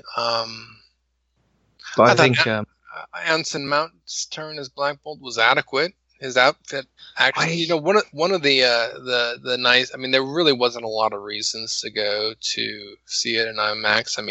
Other than some really nice vistas of Honolulu, but you could see the stitching in his outfit, and I thought that it was actually a quite nice piece of wardrobe up close. Yeah, I thought it was alright. I don't think the wardrobe was anywhere near as bad as people were. Yeah, because IMAX shooting is unforgiving. If you tape stuff together, you'll know it. Now, i.e. a pretty relevant wig. Right. Well, exactly. Well, to be fair, I just want to clarify that was fixed in IMAX. Yes. The wig doesn't look anywhere near as bad as what it did in those stills. Absolutely. Yes, the wig is better. But anyway, back to Black Bolt. I feel like this is. a tough character, and because not only can he not speak because of his powers, but Black Bolt himself is a really withdrawn and withholding and secretive character. So he doesn't have much to work with other than this angry glare that goes from furious to... Although sometimes but sometimes you can see a little bit of a kind of smirk coming through here and there once in a while. I will say this. There's a couple of bits. Him and Serinda Swan have very good chemistry together, I thought. They did, particularly at the start as well. Just waiting for that to... Yeah. Gotcha. Sorry. Yeah, I had to bring that up. Anyway, but no, I do. I thought like the two of them together, and I thought they did well together. I thought the core cast did really well together. Just overall. Yeah, I thought that Miss Swan did well as well. The special effects were pretty good with her hair. I imagine quite expensive, which is why the script opted to do something about it. And I actually kind of liked her better after the change because it more gelled with her. I mean, because you can tell there's something mysterious about her. She has some knowledge or a backstory that we don't know about. Because if you look at it, Black Bolt, he doesn't know what a car is when he first sees one. But Medusa, she knows all about buses and cars and everything like that. She's got some information. I think, are we spoilering? We're spoiling. I was going to say, I think we'd just say spoiler curtain starts now because we are going to start this. We're going into spoiler curtain, so if you don't want to hear any more, that's that. You can. And the reference to chemistry was when they were in bed together. Yeah. Yep. Just to clarify, husband and wife in bed together isn't exactly spoiler territory. No, but they could be making a certain child. Oh, a little Ahura. But here's what I'm Season thinking. 2. When you're talking about how Medusa has knowledge that Black Bolt wouldn't, they have those waters with those two Inhumans in their little thing, so I guess they can see what's going on Earth. I could see Medusa having access to that at a younger age or whatever. See what's going on and using that to educate herself. If Black Bolt, if they're going by what they did in the comics, Black Bolt wouldn't have had access to any of that information. That's true. Although, don't you get the sense that she has a dark past? So there's going to be some secrets. I do. I feel like she something nebulous is going on there. You don't mean something potentially frightful? No. Hey! No. I wouldn't say nebulous, but certainly she's probably escaped places before. Yeah. And I dug the fight scene too. So going back to the notes I made. Well, do we want to talk about the other characters really quick and finish? Well, that's with, what I was going to do. I was going to talk about Karnak. I like how they did his powers. Because quite honestly, neat. Yeah, Karnak, in my opinion, was. It seems like his character was very much based on the most recent solo run. Yes. Or at least it took inspiration from it. Absolutely. And there's one line of dialogue. I love Karnak. There's one line of dialogue that I basically got committed to memory because it was brilliant. And this is spoiler sort of stuff, so massive spoiler alert now. So it's when he was got eyed up by that servant girl, and he goes, 2.5 days. In the first day, imagine all the fun we'd have. It'd be great. It'd be amazing. Second day, what was it? I'd get annoyed that you were a servant girl, and then the last half day, basically, I'd realise you had dependency issued, and I want to kill you. That to me just epitomised the character. That was just I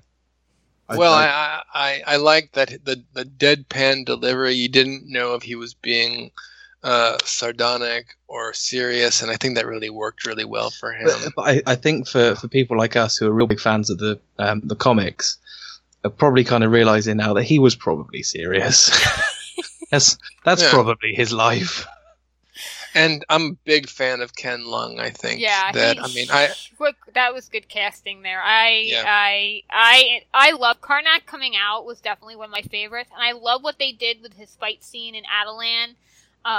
spoilers. Yeah. But how it, like he see like you see him fight all these guys and he winds up dead in the pool, and then all of a sudden he goes, "Yeah, I don't like that outcome," and he does something completely different and wins, and that was pretty awesome.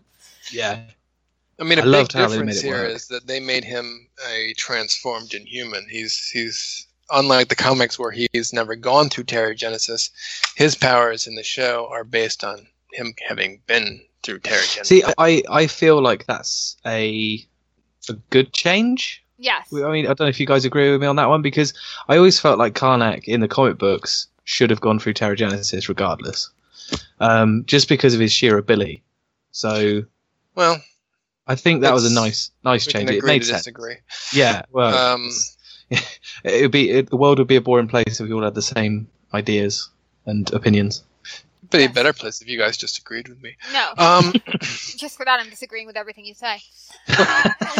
I liked Emi Ikewawakor as Gorgon. I thought he was hilarious. I Yes. really enjoyed the rapport between him and Karnak. So nice to see that because we haven't seen the comics in so long.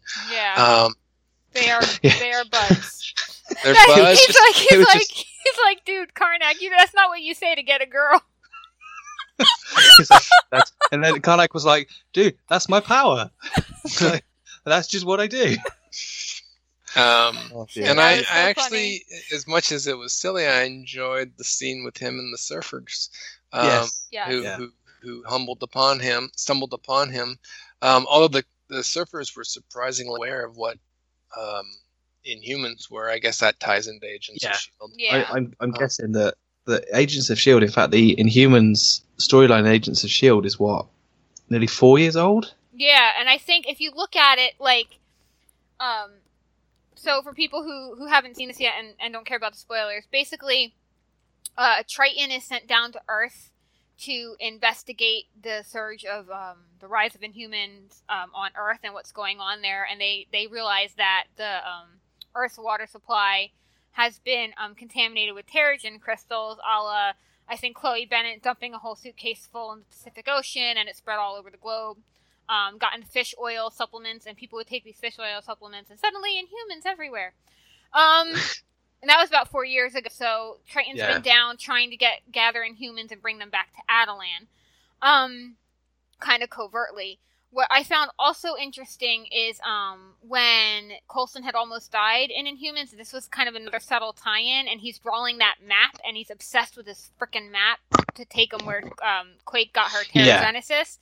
Though that hieroglyph that Coulson was drawing is all over Attilan, which I think is a really cool nod to Agents of S.H.I.E.L.D. So they are It was referencing subtly it. different, wasn't it? It was subtly different. It was a bit more spiky and a little bit more... Right, because kind of, Coulson's was a map to the other city. And I have a feeling if you look at those episodes where Gaia becomes Daisy and undergoes Terrigenesis, if you look at kind of the ruins of that city they were in, it's very similar to how Attilan looks. Yeah, it's probably where Attilan was prior to relocating to the moon. Yeah, so there are some very nice subtle nods to Agents of S.H.I.E.L.D. in the show.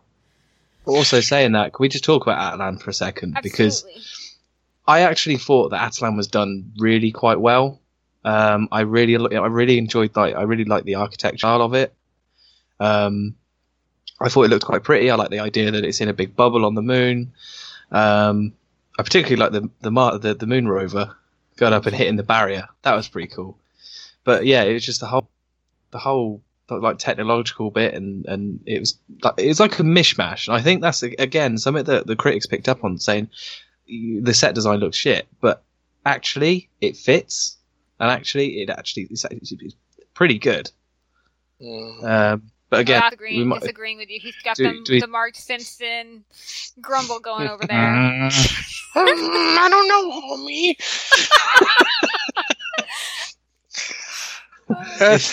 If your current career, I thought it looked like a really awesome IKEA. Yeah, but IKEA is like the greatest place on earth. So what? Okay. Clearly, Adam has not had to put together IKEA furniture. I have. I've put together a bookshelf. And I do not like fluorescent lighting. And where do people in Adeline get electric razors? But anyways, it could, again, all of this stuff looks much better than it does in the preview, including Adeline. And there are some scenes that work better than others, some sets that work better than others. And they simply didn't have the budget. I mean, it would have been fantastic if it was more like Asgard in the Thor movie, if they could really tap into that Jack Kirby style of action. Or Wakanda and Black Panther. We just aren't dealing with that kind of cash, and for what they had to spend, it was pretty good. Yeah, I liked it. I really like the look of it. Now to say something that I know that our friend Seren is not going to be happy with, I did not think that Isabel Cornish did a very good job with Crystal at all. I don't think she had much to work with, honestly. The weakest character. I found her to be aloof and entitled. And well, I think that's here's what I think too, because I'm gonna go in. They are playing her as an immature teenager right now, and I don't know. I don't think the character deserves that. I don't either, but also she kind of redeemed herself to me when she stood up to Maximus. So I think they could have used Isabel's charm a little bit more. She looked just like Crystal. Oh my God, of all the characters, this was the one that was most comic realistic. I mean, I saw her, I was like, damn, that's Crystal. Holy crap. Right. But then we hardly saw her. So what we did see of her was her being a snotty little teenager, and then she redeemed herself to me standing up to Maximus. Well,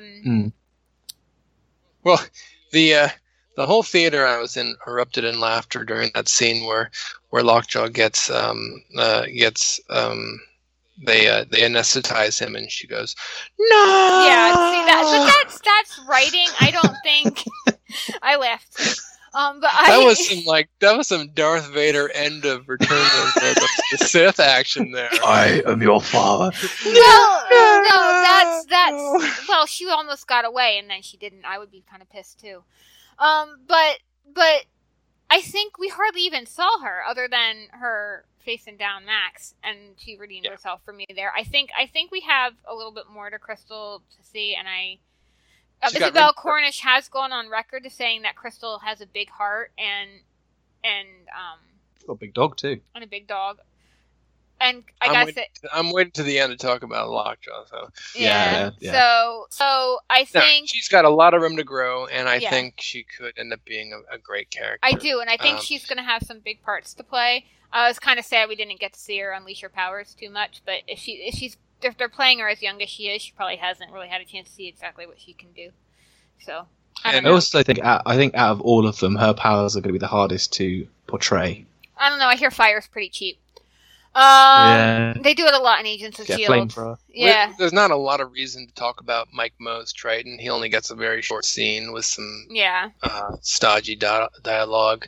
We'll see more of him later on. I think Orin is just a waste. Yeah, yes. I'm very disappointed in Orin.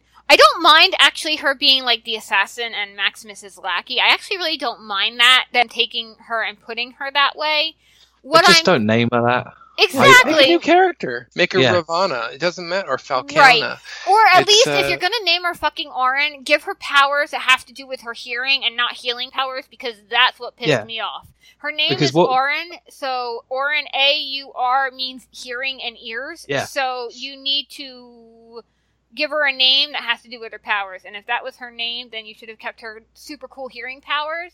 Because what really would have been cool... No, this is what I think would have been cool if they had done that. No, wait, Sorry. I was just about to say, if you go too far down this road, then we're going to have to name Black Bolt Big Boys.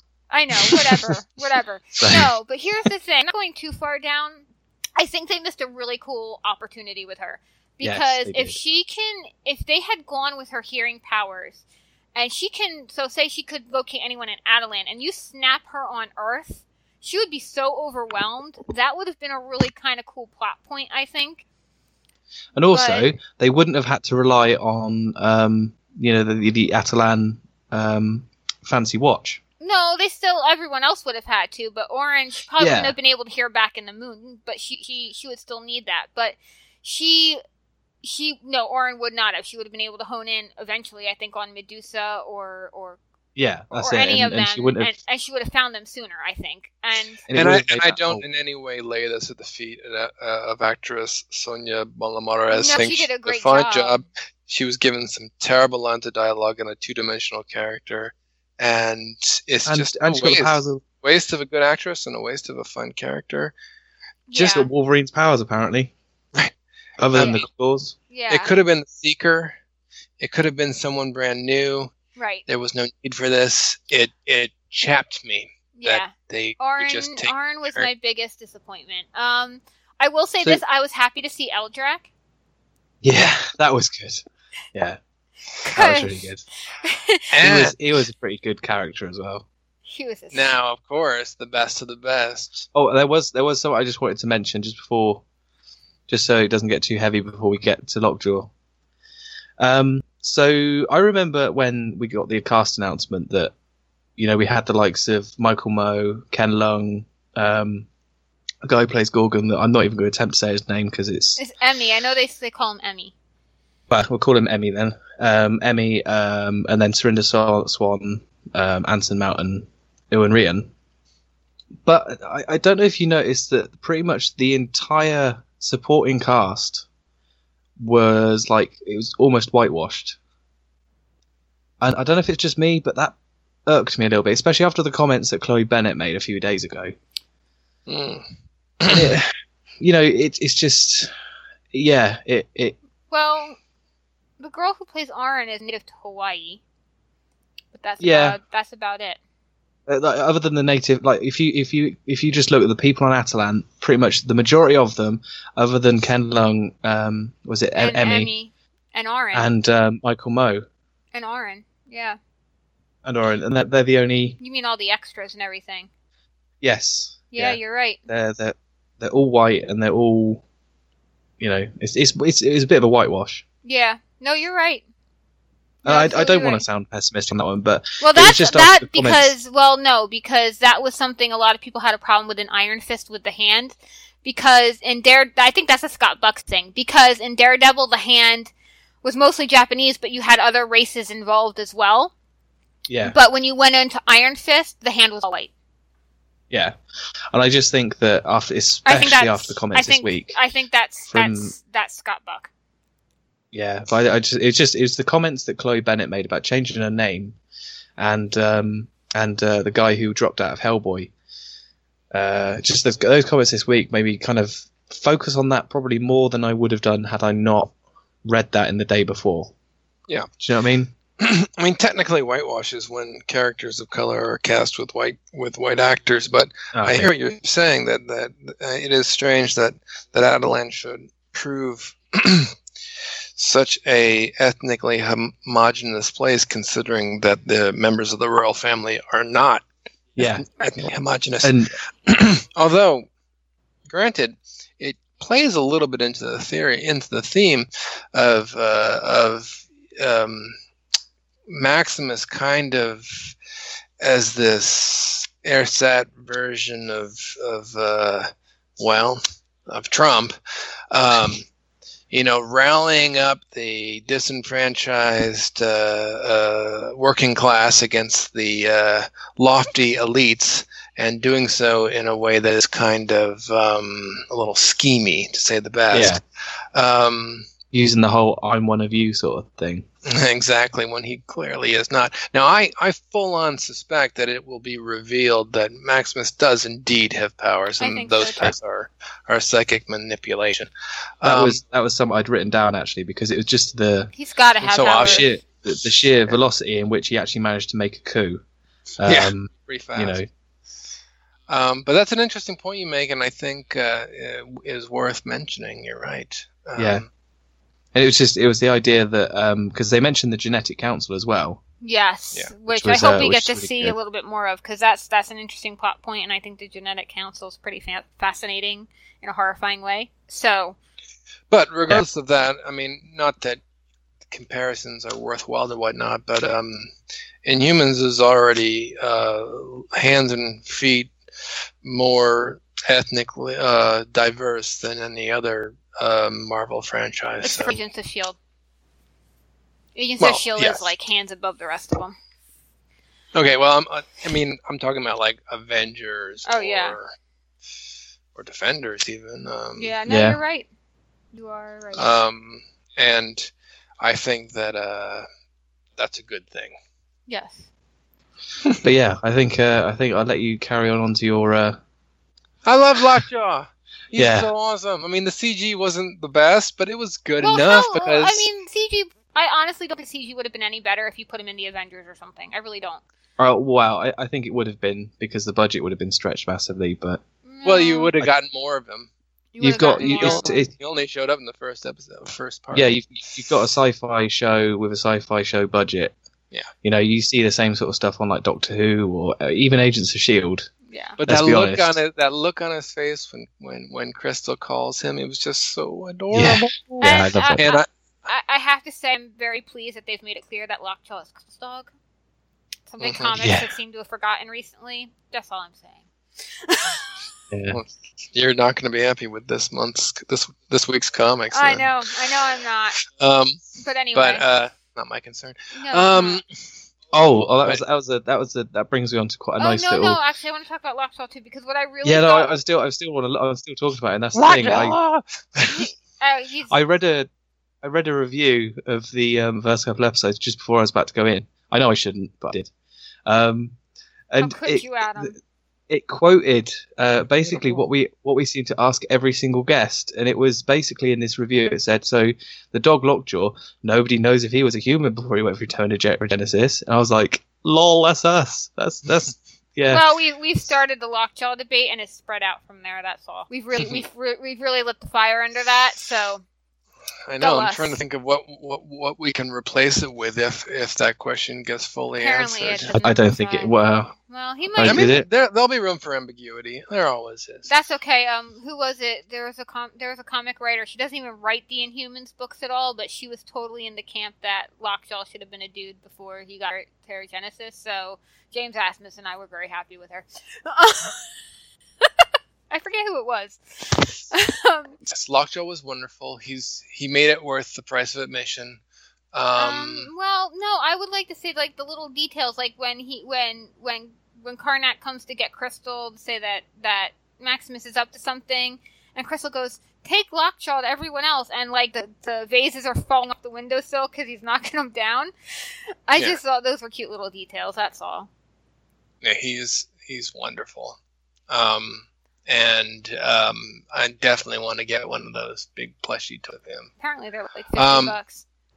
But, much like the dragons in Game of Thrones, every time he shows up, it's going to cost a great deal of money. So I'm worried that he will be used sparingly throughout the rest of the season, which will be a shame, but I suppose understandable. Yeah, but I think he gets out because in the previews coming up, you see that Crystal winds up back on Earth. So I'm sure he's gonna be. He'll be there. Yeah. And I like the teleporting effect. I thought it was pretty cool and novel. This sort of like streaking off into the ether like that. Yeah. As opposed to like Star Trek beaming out or however they did it in X-Men. It's final.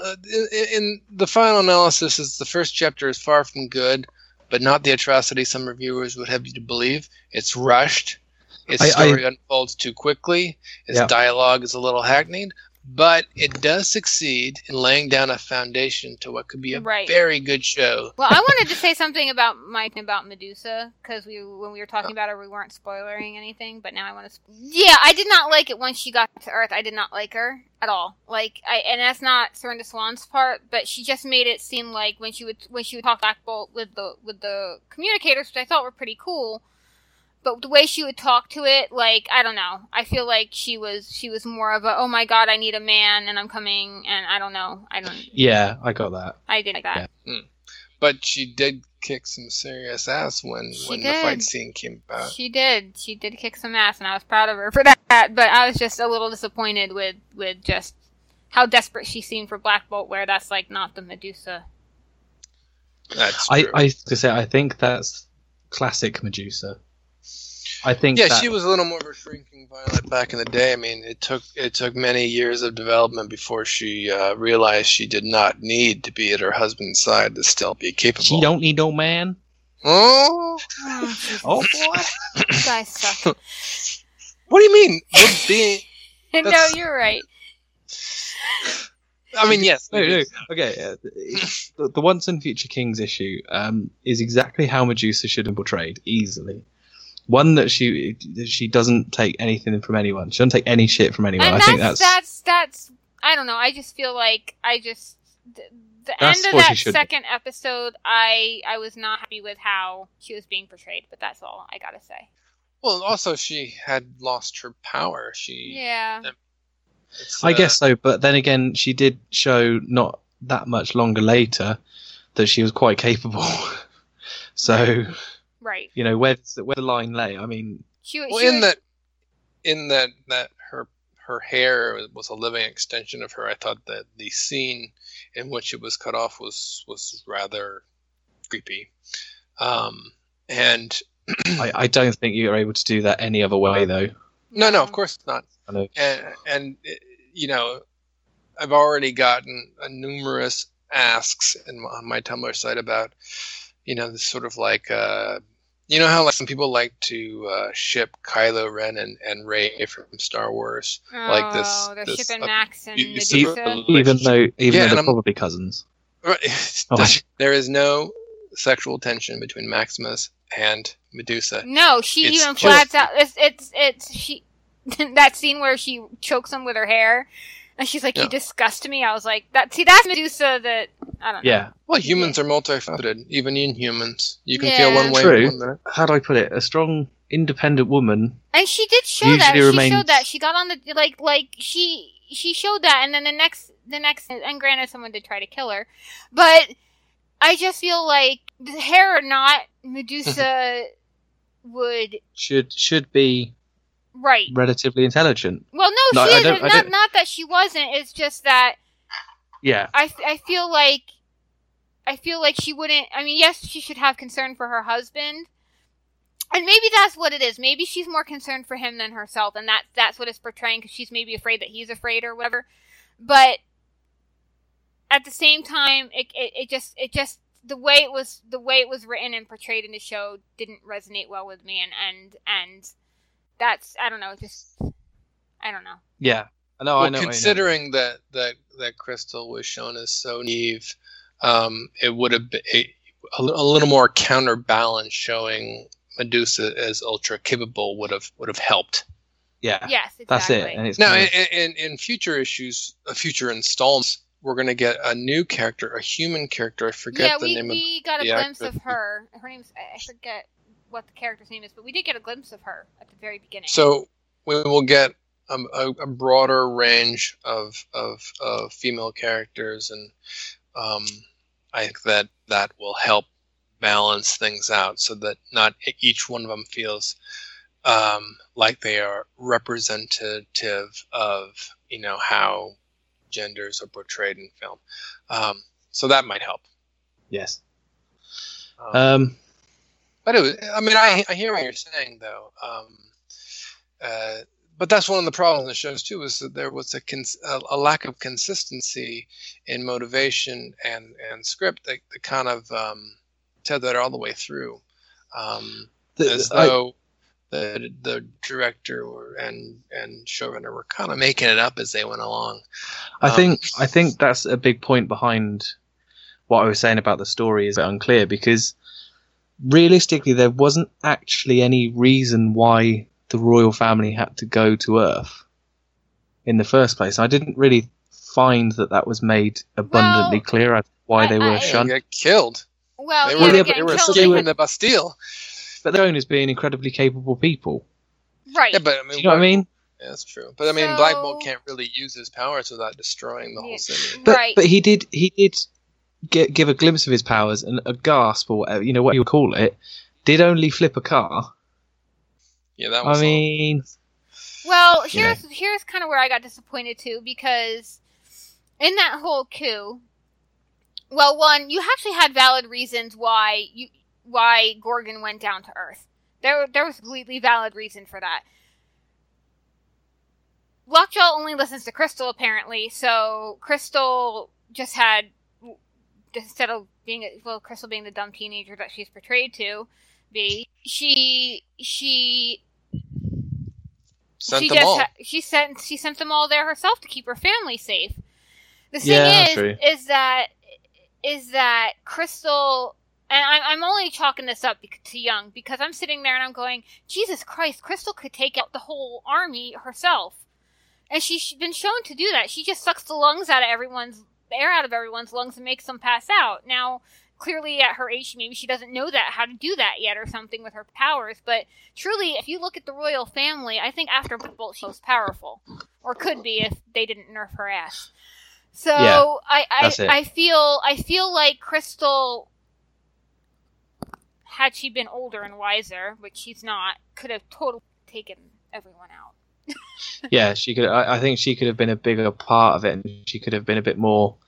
It would have been good to have her thought process and that sort of stuff, because I think the whole rushed aspect is the way that the royal family ended up on Earth. That's that's that to me, that was what was rushed. And I think it's like Doc said right at the beginning of the episode. I think it was where most of what was it? Well, right at the review, sorry, where most of the first two episodes could have been spanned out into an entire season.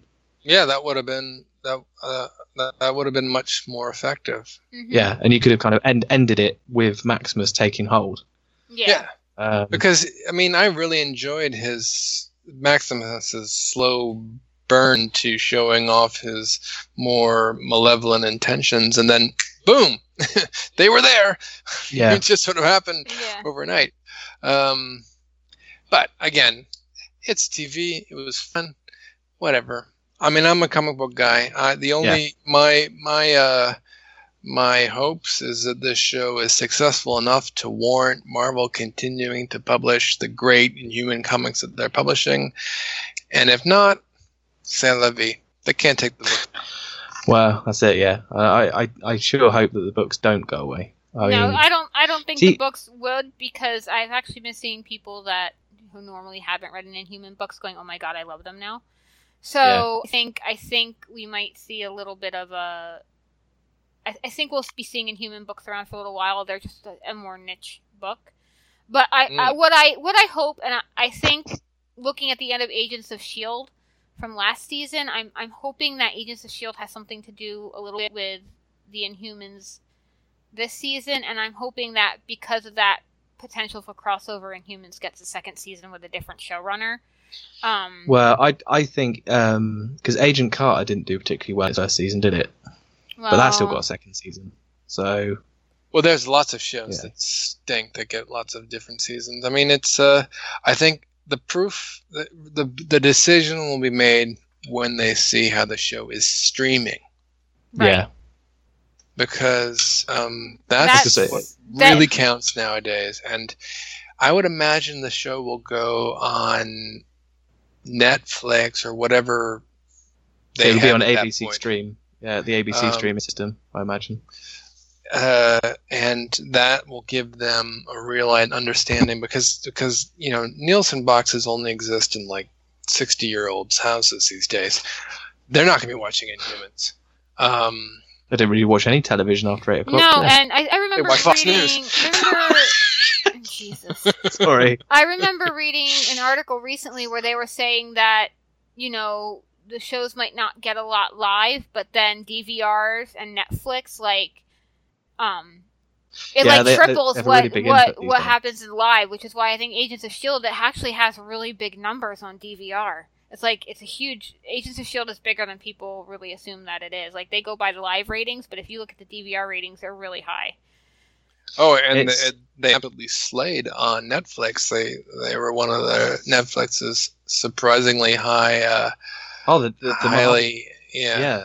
The Marvel Netflix stuff is incredible because Netflix, actually, I don't know if it's Netflix or it's like a separate company, but they released numbers recently, and the way that people watch the Marvel shows is really weird. Because Jessica Jones is the most popular, followed by Daredevil season 1 and 2. Right. It's, and they're ranked. They basically say they have earned their money back on that. Right, but they haven't. That doesn't count Agents of S.H.I.E.L.D. because Agents of S.H.I.E.L.D. doesn't show up on Netflix until 2 or 3 months after the season ends. So that's not a Netflix show, but even when they move the season over to Netflix, it still gets huge viewing numbers. Yeah, but I also think that because ABC has its own streaming system, doesn't it? It's a bit like the catch-up service we have in the UK for like BBC and ITV. I think so. Pretty sure they do. I'm sure that's possible. I just read one article that talked about why they greenlit the next season of Agents of S.H.I.E.L.D. despite the fact that, according to Nielsen, it had done quite poorly, and one of their biggest rationales was it murdered on Netflix. And I suppose DVD and Blu-ray sales will dictate as well, because I've got all the Agents of S.H.I.E.L.D. on Blu-ray, so I'm one of the statistics that bought it on Blu-ray. So we'll know whether or not to expect a second season. Well, actually, I'm gonna watch this when it comes out. I'm gonna watch episode 3, and it's entirely possible things really turn around because the first episode of Brooklyn Nine-Nine was really bad, but then the third episode I was laughing like crazy. So, sometimes it takes a show or two to get their feet. Yeah. Yeah, definitely. Agents of S.H.I.E.L.D., the first half of the first season wasn't great because it was just tying into all the movies at that point, from what I remember anyway. And then the next half of the season was great. And then they did all the Inhuman stuff in season 2. That was probably, in my opinion, that was where it peaked for me. But I haven't seen the last half of the current season of Agents of S.H.I.E.L.D. God. It's really good. They take no prisoners. It's I'm really good. I'm gonna get it on Blu-ray when it comes out if it's not out already. They get presented. Actually, it's great. You'll love and it. Wonderfully political too. That's what I meant. They take no prisoners. But yeah, guys. So basically, as we've tried to sum up a few times before we tangentialized off topic, worth watching. I think. Yes, just not in IMAX. Yeah. If you got some spare cash and time, there's some neat aspects to the IMAX, but it is not necessary. No. It will be showing for free not too long from now. And watch it. Decide for yourself. It's fun. Interestingly, it's not got a channel in the UK yet, so ABC doesn't exist there? Nope. You don't have the American Broadcasting Company? What country are you? We have the BBC. I've heard of that. Yeah. Right. But so I don't know when we're going to be able to catch it in the UK. But Doc and I will try and bring you guys episode recaps. Yeah. We'll probably recap more when it premieres later in the month. Yeah, so I'm going to do my best to try and watch it at some point. So. Well, yeah. That's I hadn't even thought about that. Okay, we'll figure it out. Yeah, that'd be great. But once again, guys, everyone, for a year of Adeline Rising podcast, thank you so much for listening. And what a nice episode to celebrate our year anniversary on. Yeah. With the TV show, the amazing comics, Marvel just hitting it out of the park at the moment with giving us Inhuman stuff. Yeah, seriously. Well, we won't be lacking in material to talk about for a while. Yes, and it was a very illustrative episode in that we both stayed on topic and meandered. Yes. All right, guys. Until next time. Thanks for listening, and here's to another year. Hooray!